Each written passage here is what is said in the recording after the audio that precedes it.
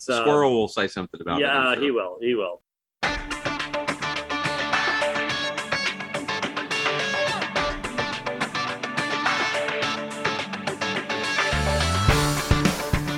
Decidedly Christian, distinctly biblical, and just a little bit nuts. This is Squirrel Chatter.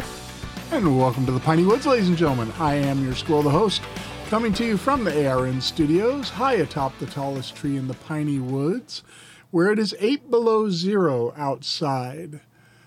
I am so happy for central heat.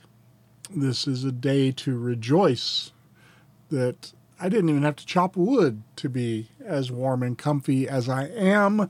I live in a modern, technologically advanced society, at least for the moment. There are certain elements that are working hard to,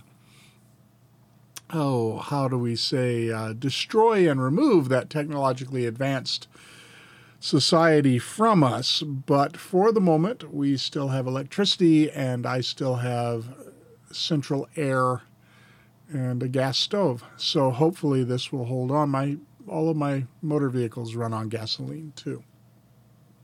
Do not have an electric car, although there is a big Tesla charging station in Superior, part of the network that Tesla put in nationwide, so you can drive your hour and a half and then spend 3 hours charging the car before driving another hour and a half. So it's good to know that they're out there. All right, folks, this is Squirrel Chatter, a podcast dedicated to scripture, history, current events, theology, and whatever else I want to talk about. And today is Monday, so we are looking at Monday meanderings, and it's been last week was a busy week, so we've got quite a bit to talk about today. We webcast live at 7:30 a.m. Mountain on Twitter, Facebook, and Twitch, and then you can download the audio podcast on Spotify, TuneIn, Apple Podcasts, Google Podcasts, wherever you get good podcasts. Chances are you will find us there. And we are a proud member of the Christian Podcast Community. You can head on over to ChristianPodcastCommunity.com and check out all the great curated podcasts that are over there. More are being added all the time, and I commend them to you. Last week's Matter of Theology was really good.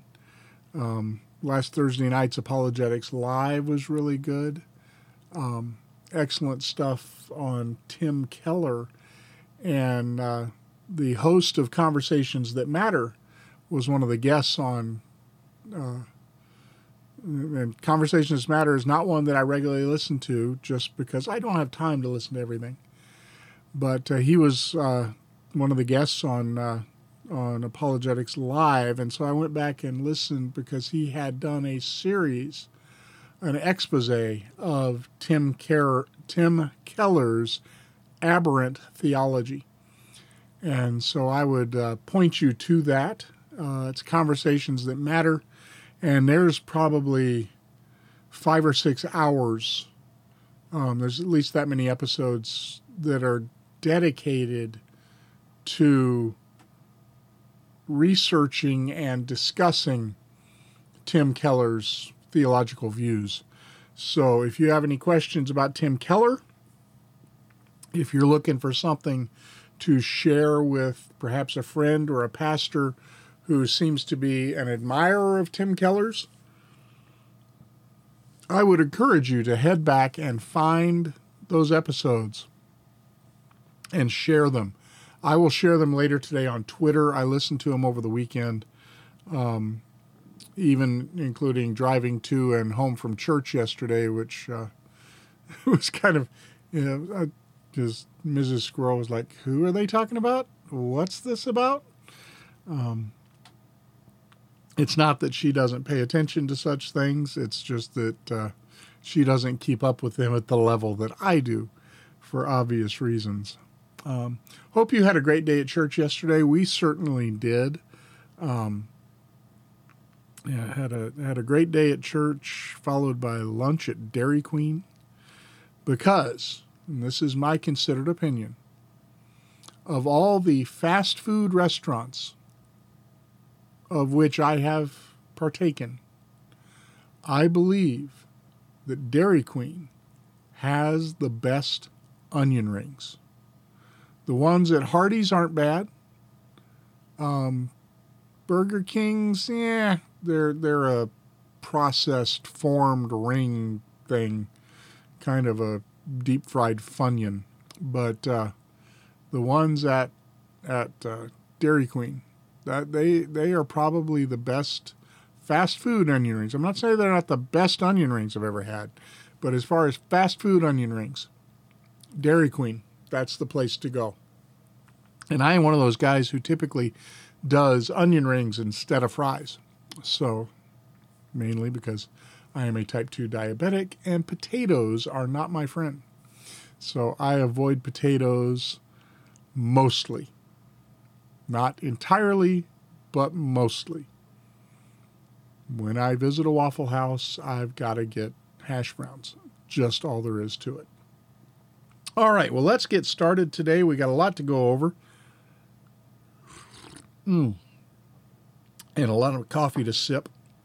I've actually been up, got up fairly early this morning, so this is the last cup of my first pot of coffee, and I started the second pot brewing right before I went on the air. So when I'm done here, I have hot, fresh coffee waiting for me in the kitchen. All right, let us begin, as is our practice, with the prayer of confession from the 1552 Book of Common Prayer. Almighty and most merciful Father, we have erred and strayed from thy ways like lost sheep. We have followed too much the devices and desires of our own hearts. We have offended against thy holy laws. We have left undone those things which we ought to have done, and we have done those things which we ought not to have done, and there is no health in us. But thou, O Lord, have mercy upon us miserable offenders. Spare thou them, O God, which confess their faults. Restore thou them that are penitent, according to thy promises declared unto mankind in Christ Jesus our Lord. And grant, O most merciful Father, for his sake, that we may hereafter live a godly, righteous, and sober life, to the glory of thy holy name. Amen. And now our reading from John MacArthur's Daily Readings from the Life of Christ, Volume 1. The Holy Spirit Validates Jesus is the title of this devotion, and the verse cited is Matthew 3:16b, which reads, "The heavens were opened, and he, John, saw the Spirit of God descending as a dove and lighting on him." Dr. MacArthur writes, about the supernatural sign that occurred at the conclusion of Jesus' baptism, one commentator has suggested, just as the veil of the temple was rent in twain to symbolize the perfect access of all men to God, so here the heavens are rent asunder to show how near God is to Jesus, and Jesus to God. But did Jesus really need an anointing from the Holy Spirit? When he came to earth, Jesus retained his full deity. In his complete humanity, however, he needed divine strengthening for his ministry. Like any human being, Jesus experienced fatigue, hunger, sleepiness, and the like. Only the Holy Spirit could strengthen such humanness. Cross-references are Matthew 4:1 and Luke 4:14. That the Spirit came upon him at his baptism was a fulfillment of the prophet's words, "The Spirit of the Lord God is upon me, because the Lord has anointed me to bring good news to the afflicted. He has sent me to bind up the brokenhearted, to proclaim liberty to captives and freedom to prisoners." Isaiah 61:1. It was also the sign that God had given to John the Baptist so that he would know Jesus when he saw him. John 1:33. This anointing by the Holy Spirit was unique in several ways, including being the only New Testament instance in which the Holy Spirit appeared as a dove. More importantly, however, this act does not only empower Jesus as the Son of Man for redemptive service, but it was also a confirming sign to everyone present, and to us as well, that Jesus is indeed the Messiah. Ask yourself, if Jesus was dependent on the Spirit's empowering for effective service, how much more do we need his help and strengthening? In what ways are you making yourself fully open to the Holy Spirit's power and direction? Pray that He will make you ever more aware of your need for Him. All right. Well, this is Monday Meandering. And in the last week, 2 important sets of police video were released. One set has to do with the murder of Tyre Nichols, which happened earlier in January, and the other was from back in October and the Paul Pelosi attack. So we're going to talk about both of these videos. Let's talk about the newer one first, and that's the Tyre Nichols situation. Back on January 7th, a traffic stop in Memphis resulted in the severe beating of a 29-year-old man at the hands of Memphis police officers. Now, 3 days later, on January 10th, he died from his injuries in the hospital. And the autopsy report says these were injuries from a severe beating. That's actually a quote.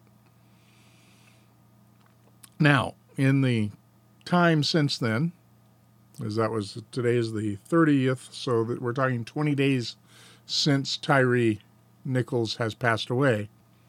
In that time, statements were made by various law enforcement people who had seen the body cam footage and other footage that was available to them of the incident. And the police chief in Memphis said there is no evidence supporting the reason for the traffic stop to begin with, and there is absolutely no evidence that would justify the use of force that resulted in Mr. Nichols losing his life. All 5 police officers have been fired by the Memphis Police Department, and they have all been charged with murder and other crimes. The officers were identified as Tadarius Bean, Demetrius Haley, Emmett Martin III, Desmond Mills Jr., and Justin Smith. They were fired on the 20th, and they were indicted on the 26th by a grand jury. The charges include second-degree murder, aggravated assault, aggravated kidnapping resulting in bodily injury, aggravated kidnapping involving the possession of a weapon, official misconduct through unauthorized exercise of power, official misconduct through failure to act when there is a duty imposed by law, and official oppression. And as I said, the police chief, which is Sarah Lynn Davis, is the Memphis police chief. I hope I'm pronouncing her first name correctly. She called the officers' actions heinous, reckless, and inhumane. And last Friday, the body cam footage was released. So this has been a hot topic all weekend. I'm sure you've heard about it if you haven't watched the video. Now, there are short clips available online. There are also the full video, which involves, I believe, 3 or 4 different cameras. I believe there's like 3 body cameras, dash cam video, and a traffic camera that was overlooking the scene of the beating. There are in total 67 minutes of video available of the incident. Now, I have not watched it all. What I have watched, I would characterize as brutal and inexcusable.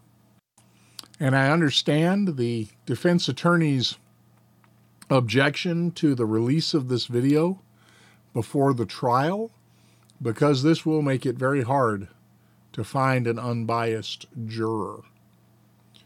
I have not seen anybody even trying to defend the level of force that was used against Mr. Nichols by these police officers. Like I said, I haven't watched it all. I'm probably going to watch more of it today. It's not pleasant. I don't really enjoy it, but I'm curious enough to see what had happened. Like I said, I honestly don't know why he was pulled over. And I don't think I can really trust the word of 5 cops who would beat a guy to death after they pulled him over as to why they pulled him over. Because the beating just seemed totally unnecessary. He was not resisting. He was not fighting. It just, not good. And even if he was pulled over for a legitimate reason, there's nothing in the video that I saw that justified any use of force, let alone the level of force that the man received. The police chief said that there was no evidence to support the reason given by the officers for the traffic stop. They said he was driving recklessly. There is nothing on dash cam video or I guess probably any traffic cameras that the police chief has been able to review that would support that. Now, she honestly and correctly said that just because they haven't found any evidence for the reason, that the reason wasn't legitimate, because we don't know. He may have been driving in an erratic manner. He was just finishing his shift at Federal Express. Well, FedEx now. I guess they officially changed the name. Why did they do that? Federal Express is a perfectly good name, and we all called them FedEx. Why change your name officially to your nickname? But that's beside the point. Mr. Nichols had just finished his shift at Federal Express and was on his way home when the traffic stop occurred. And as I said, the police chief said there's no evidence to support the reason for the traffic stop. Now, as you can imagine, there have been violent riots in Memphis and other cities.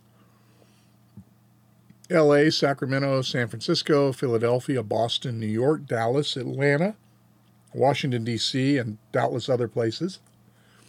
And there were instances of violence.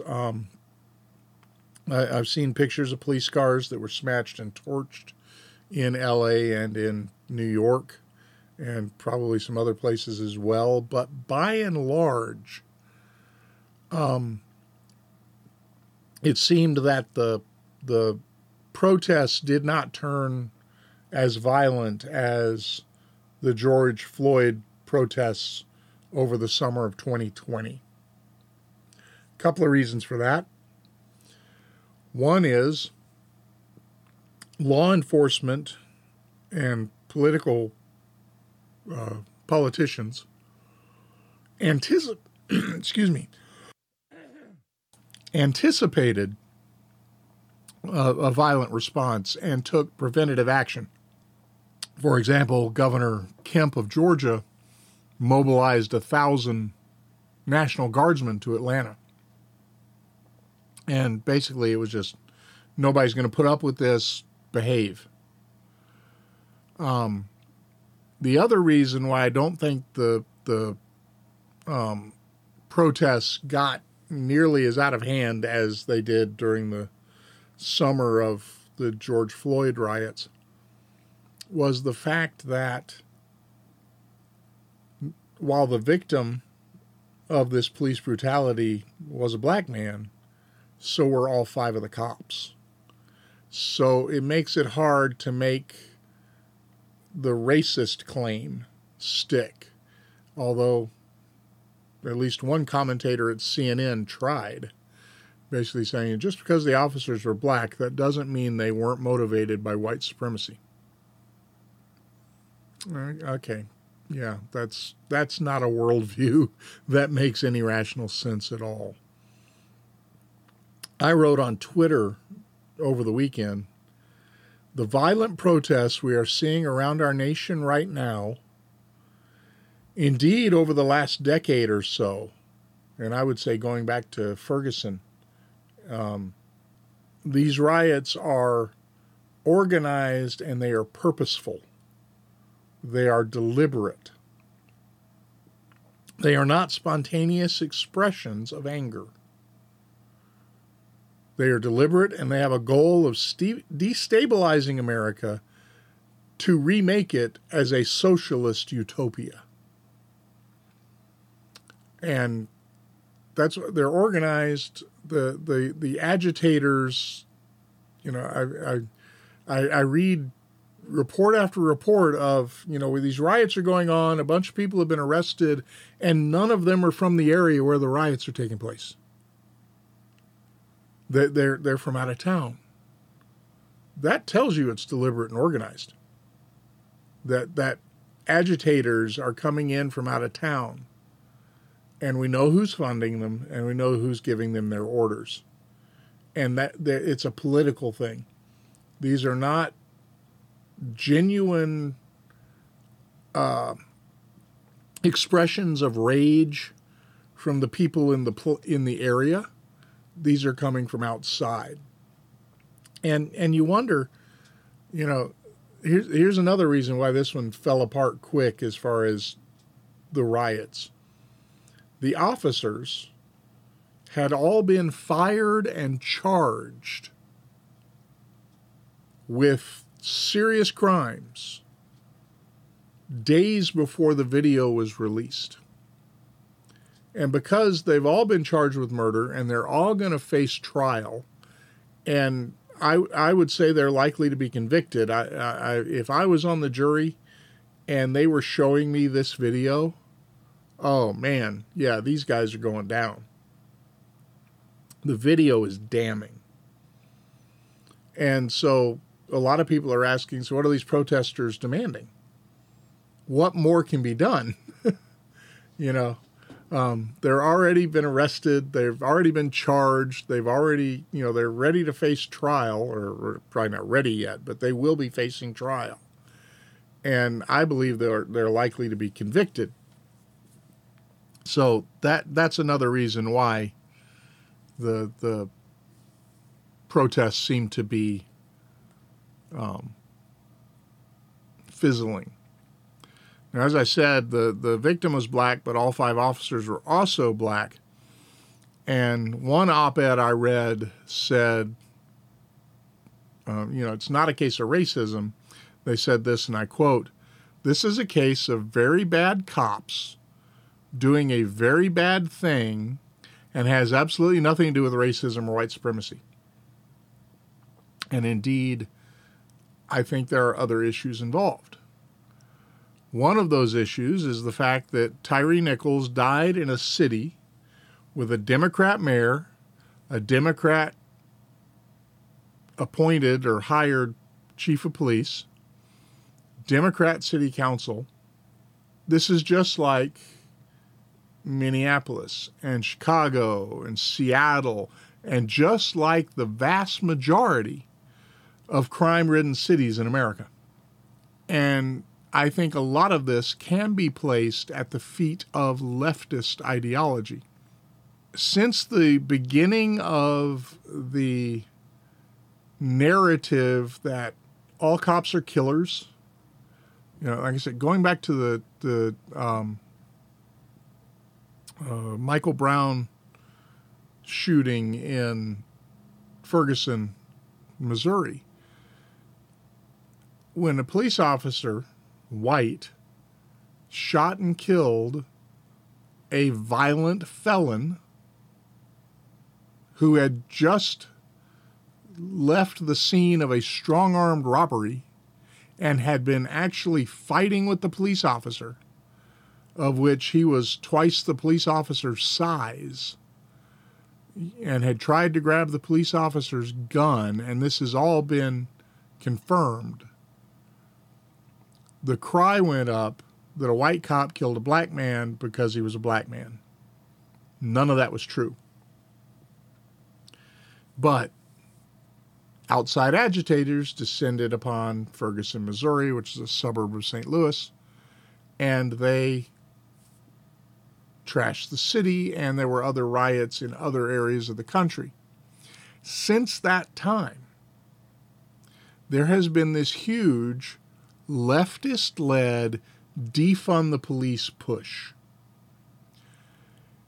And as a result, and it just got worse in 2020, As a result, large urban areas are having issues with police officer retention and with recruitment. Experienced officers not liking what they're now facing on the streets and the fact that they're not getting any support from their governments have been taking early retirement or just quitting. And recruiting standards have been lowered because they're having a hard time finding people to take the job. So they've lowered the standards just so they can put bodies in uniform. I read one article that said that Memphis had recently lowered the standards for new police officers so that they would now accept applications from convicted felons. Okay. So you're losing experienced officers who are now not able to pass on their experience training the new officers. And you've lowered the standards of recruitment, so you're taking just about anybody. Now, I have not looked at the individual records of these 5 police officers. I don't know anything about them really other than their name, which I've read in the news. I've seen their pictures. I don't know them, don't know anything about them, don't know their background, don't know how long they've been on the force, none of that. I just haven't looked into it. So I'm not commenting about these specific 5 officers. But I know that large urban areas are having trouble with retention and recruitment. And they've lowered standards in order to get bodies into uniform. Now, these officers, these 5 officers, were part of a 15-month-old special unit.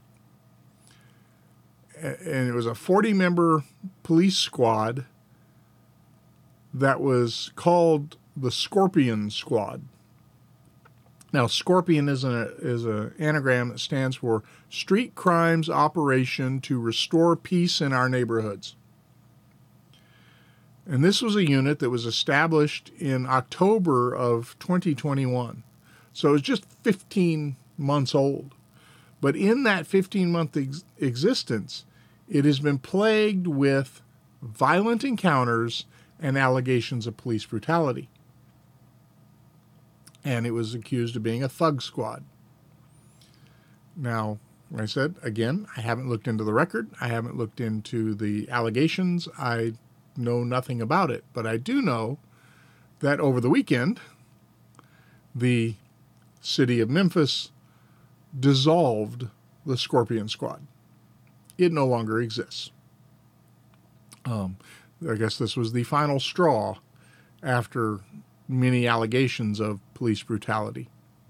There is an age-old problem when you give people authority.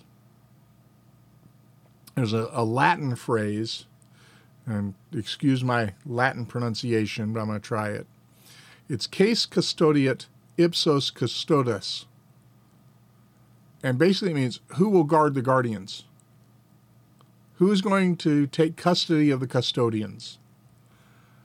Not meaning janitors, meaning guards, watchmen. Who will watch the watchers? Who polices the police? That's the idea. Because, they're the ones that are charged with enforcing the law. When they are themselves criminal, what does that mean? How do you deal with that? Now, I have utmost respect for police officers, and I do believe that the vast majority of police officers across our nation are honest, hardworking, law-abiding men and women who want nothing better than to actually make their neighborhoods safer and make their cities better places to live. But there are elements. And as standards are lowered, those elements are growing. There are police officers who join the force for criminal motivations. They know they can take bribes from criminal organizations and make a lot of money. And there have been more than one instance in history of bad police officers and groups of bad police officers. I think there was a time in the 70s when the 40th precinct in New York City was referred to as the Filthy 40th, or the Filthy 40th. And there was, over a dozen police officers that ended up being arrested. Now, there were a lot more than not more than a dozen police officers who worked in the 40th. But when they started investigating it, they found that, the majority wasn't corrupt. But of those that were corrupt, it went all the way up to, like, lieutenant level. I think there was even a captain indicted. I'm not sure. It's been a long time since I've read on the case.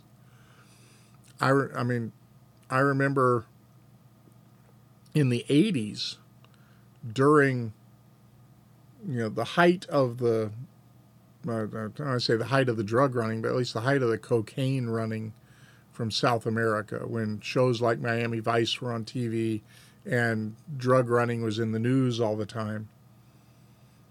I suppose it still is, but it's a different element now, and the conversation has changed. But one of the places that was a corridor for drug running was the Louisiana swamps. And because they'd come up from South America, they'd get into the swamps, and they had drop-off points and everything in that area. And at that time, it had been said that the New Orleans Police Department was the best police department money could buy, meaning that most of the police officers had been bought. There are large numbers of them. And it makes sense because the traffickers had more money than a lot of third world governments. And they were making billions. And so they didn't mind giving thousands to police officers and politicians. So who will guard the guardians? Who will police the police? The FBI? We can't trust them. Look at, they need policing as well. So this is an age-old problem. When you give somebody authority, you better make sure it's somebody you can trust. And so we've seen this. It says not every cop is bad. Not every cop is certainly bad. Even bad cops aren't bad to this degree very often. But I've had more than a few police officer friends in my life. And we have had the discussion that one of the problems that develops in police thinking is an us versus them mentality. And I understand how it happens. They see humanity daily at its worst. Most of the time, police interactions with members of the public are going to be on one of the worst days in the member of the public's life, whether they're the criminal or whether they're the victim of a crime. So they don't always see people on the best of their behavior. They certainly don't always see people acting rationally, because victims of crime can be just as emotional and just as irrational as, anybody. And in that specific situation, it's easy to be angry and fly off the handle. And so they see people like that. And so there's this idea, this us versus them mentality. And it goes as far in some people that if you're not a cop, you're nothing. And so they have a tendency because, and as attacks on law enforcement have increased. I think we've seen that sort of thing increase too. Because as you see the defend the police thing and the riots and the politicians don't let them do their job and all of that just reinforces that us versus them mentality. The only guy I can trust is another cop. Well, the sad part is that you can't trust all the cops. And so who will guard the guardians? And there are other factors that I hadn't considered till I was in the shower this morning and listening to Al Mohler. And his entire briefing this morning is on this case. And I would encourage you to listen to it. He's got some good things to say. One of the things that he said that I hadn't considered is the militarization of our police departments. That's really gone on. I mean, it started in the 70s when they first started to have SWAT teams, where they were using military rifles and military tactics, small squad tactics to deal with severe situations. But since 9/11, really, police equipment has grown as far as SWAT teams, where now they have armored vehicles, and the run-of-the-mill street cop is more heavily armed than was the norm just a few decades ago. So, and a lot of it's legit. I mean, I know that there are many departments where now they carry rifles in their trunks because of some of the situations that they've run into. Like the bank robbery in California where the guys were wearing body armor, and the police pistols were not sufficient. So they've started packing rifles because they might need more firepower. That's understandable. But there's been an increase in the attitude of, that's not the way to put it. There's been an increase in there's been a decrease in the hesitancy to use those weapons and to use that force. And then you add in the fact that you have, this growing inability to recruit good people to the job, leading to the recruiting of less good people. So you got, police officers who always see humanity as it's worse, and they can develop the idea that everybody's a criminal and that the only people they can trust are police officers. You have less experienced police officers who are less morally grounded and less well-trained, who resent the public, and they're already feeling like they're at war with the Republic. So, the public, not the Republic, but you know what I'm saying. We need police. But we must never forget that police officers are still sinners. There need to be high moral standards in the selection of police officers, and they need to be held to a higher standard overall in the performance of their duties, as do all people in authority. Because case custodiet ipsos custodes applies to politicians and leaders in government as well as it does to the actual police officers on the street. And so all people in authority, we need to really look at their moral character, and we need to really look at, hold them to a higher standard. So start with the best people, train them to be better, and hold them to that high standard. When I was a kid, you trusted the police. And that was true even in black neighborhoods. That trust has been eroded. Some of it has been intentional. There have been people who have been working to erode that trust.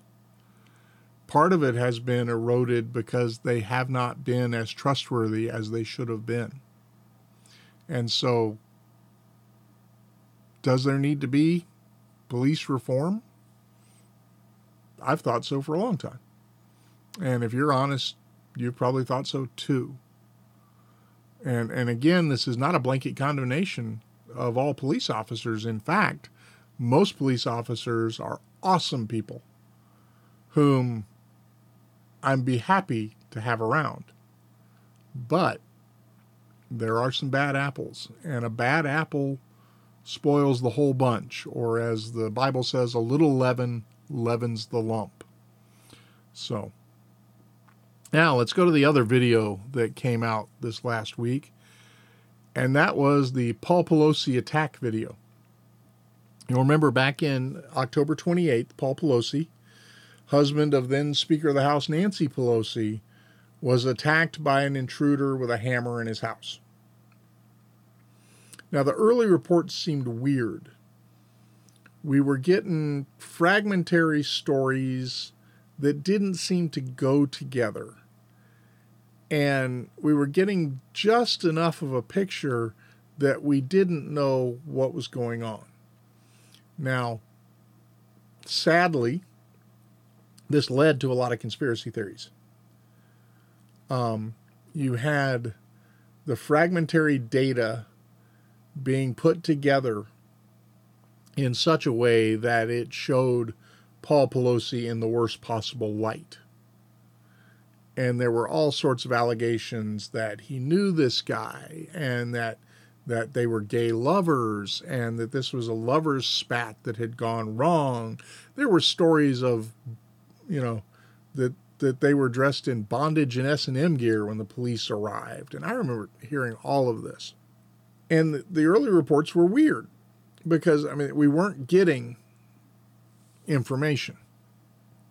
Now, the authorities, both San Francisco police and federal authorities, were refusing to release the 911 call, the police body cam footage, and all of this stuff. Now, I understand, as I mentioned earlier, when I said that I understand the defense attorneys for the police officers in Memphis's point that releasing this video is prejudicial.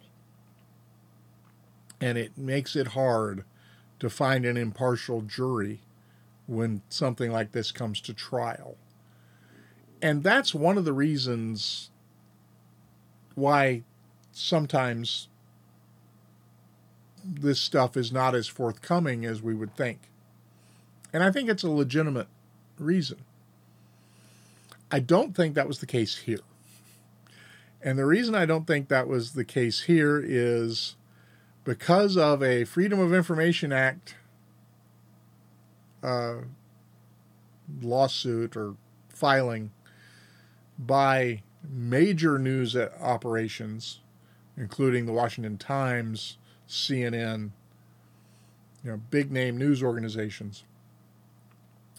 Because of the ruling on this Freedom of Information Act request, the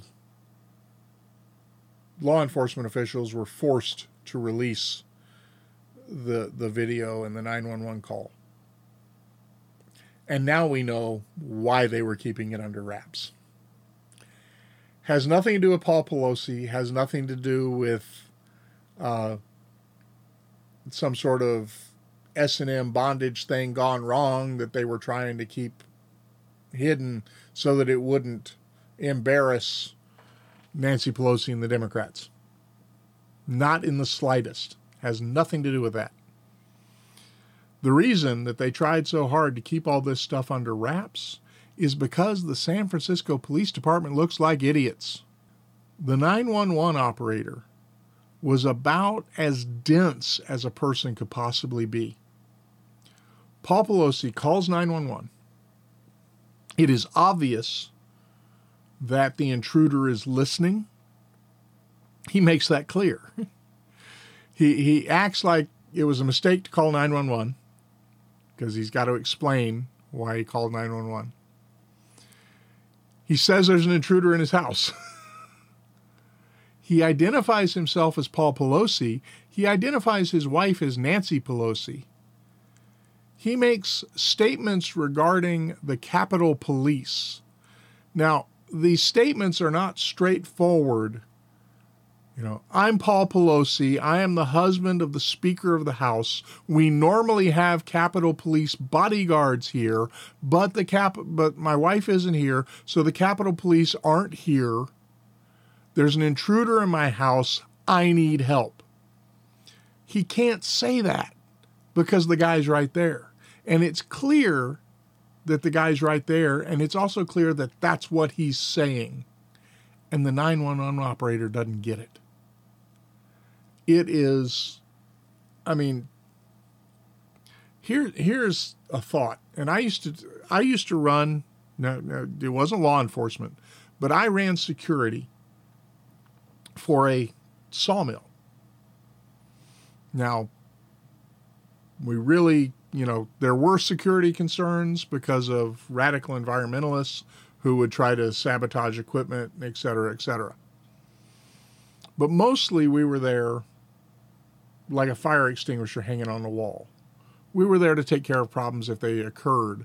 And, one of those problems was being a clearinghouse of information for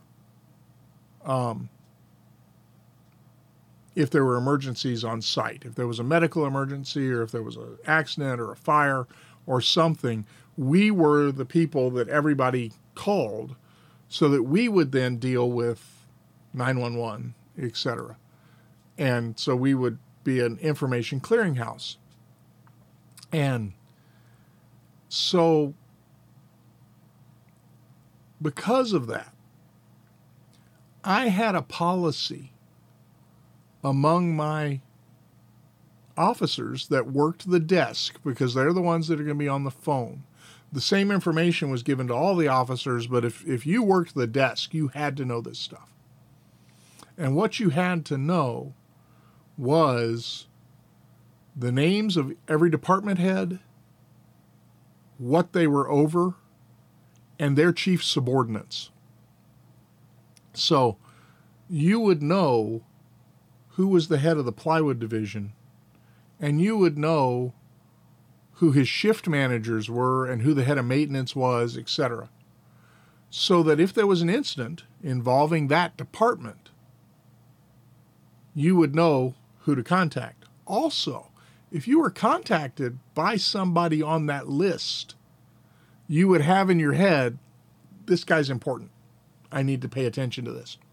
If I was the head of 911 in San Francisco, I would make sure that all my operators knew the names of top politicians, city and state officials who live in the district.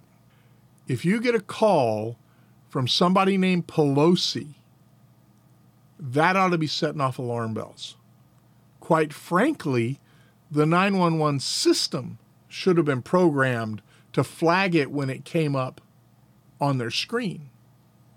This call is coming from this residence. This is the residence of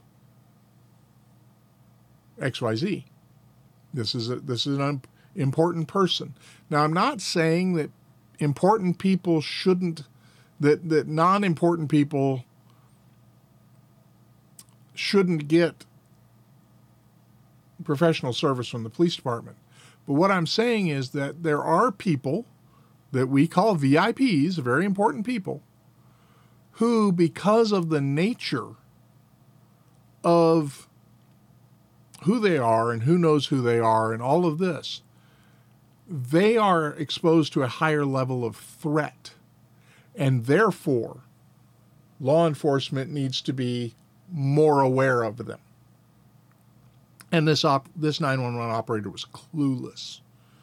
You can listen to it. Now, Paul Pelosi stayed pretty cool. He actually did a really good job on the phone. He gave them the guy's first name. He told him he didn't know the guy. He told him he had a problem. The guy's screaming, send the police. But he can't because, the guy's sitting right there. So he's got to underplay it, and he did an excellent job. I was really impressed with Paul Pelosi's handling of the phone call. But none of that got communicated to the police. They didn't, in what I've seen, now the body cam video starts as they're walking up to the house. We've heard the 911 call. We have not heard the dispatch call. We don't know what information was given to these police officers. They don't seem to know that this is a possible hostage situation involving a politically sensitive individual. They don't seem aware of that. They roll up with no urgency at all. It's like, I've seen more attentive behavior in guys lounging at Venice Beach than these police officers showed. There was no urgency in there. So the door opens, and there's Paul Pelosi and the intruder. Paul Pelosi is in it looks like a shirt and underwear. It's 4 a.m. Guy just got out of bed. He's been dealing with an intruder who woke him up in the middle of the night. And the intruder is fully dressed. The intruder is holding a hammer. And the police are not instantly all over him. It's not until the police order the guy to drop the hammer and he verbally refuses that he finally whacks Paul Pelosi with the hammer in full view of the camera. And it totally catches the police off guard. They are absolutely startled. They don't realize that they have been walking up to a hostage situation. They look like idiots. This is why none of this footage was released. I am absolutely convinced this was a huge CYA going on. Okay, a couple other things on a different note. Got a historical note. Today, in 1649, King Charles I of England was beheaded after being convicted by Parliament of treason. Also today, 12 years later, on the anniversary of Charles's execution, after the restoration of the monarchy, Charles II had Oliver Cromwell ritually executed some 2 years after he had died.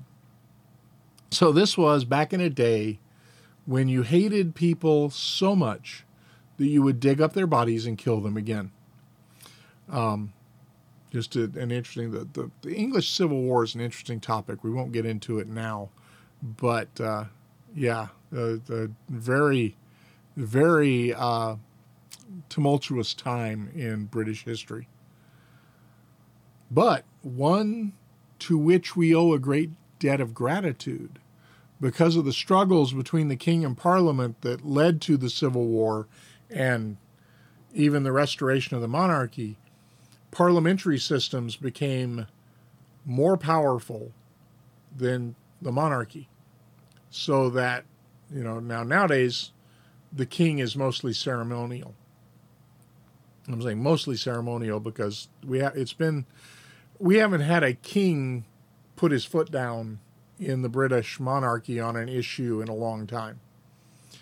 So it's mostly ceremonial. I think the monarchy still has real political power, but it has not been executed in quite a long time. And it would probably not be very well received if it was. But the English Civil War really marks the ascension of legislature over monarchy. And so we owe a debt of gratitude, even if those perpetuating the Civil War were sometimes misguided. So, whole big, deep topic. All right, finally, let you know that I think I mentioned it before, but one of my guilty pleasures is horror movies. I enjoy a good horror movie. And one of the most frightening movies from my youth came out sometime in the 70s. And I don't remember the exact year. I think I was in junior high. But it was the movie The Amityville Horror, starring James Brolin and Nicole, not Nicole, what was her name? Kidder. She was Lois Lane in the Christopher Reeve's Superman. Oh, what was her first name? Anyway, they starred in the movie The Amityville Horror, which is purported to be the true story of the Lutz family and their month in their demonically possessed house. They bought the house and they moved in and weird things started happening, and they eventually fled the house a month later and never went back. The house, we know for a fact, was the site of a murder years before the Lutz moved in. That a man, I can't remember his name either, but he killed his parents and siblings in the house. And so that's, was he the subject of the demonic possession, et cetera, et cetera. So anyway, haunted house, the Amityville house. Well, it sold this month for $1.47 million. Now, it last sold in 2017, so 5 years ago, for $700,000. So don't know quite why. I don't know quite why the price would have doubled in 5 years. Could just be that it, some don't know who bought it, don't know anything about it. But anyway, the house has been sold again. It's a famous address. It's a famous house. You'll remember it. It's got the barn-style roof and the little weird windows up in the eaves and creepy house, mainly because we've all seen the movie. It's not a real creepy house if you're just looking at the floor plan and everything, but if you were building a house, you'd think twice about putting those barn gables and stuff on it, just because of the look, So yeah, that was years ago in my youth, and that house has sold, which is neither here nor there, and is nothing worth noting other than my own interest in the movie. Best-selling book too. I read the book. The book is actually creepier than the movie. Again, it purports to be true. I have my very strong doubts, but I don't totally deny the existence of the supernatural. Any hauntings, if they are real, aren't the ghosts of dearly departed loved ones. Any hauntings, if they are real, are demonic. And I'm convinced of that. So, because dead people don't have the power to hang around. But demons, on the other hand, have been at work in our world for a long time, and I believe still are, until the Lord returns. But that's a discussion for another day. All right, folks, have a great Monday. Remember to do the things you ought to do. Don't do the things you ought not do. Whatever you do, do it for the glory of the Lord. We'll see you again here tomorrow for another episode of Squirrel Chatter. Take care. God bless.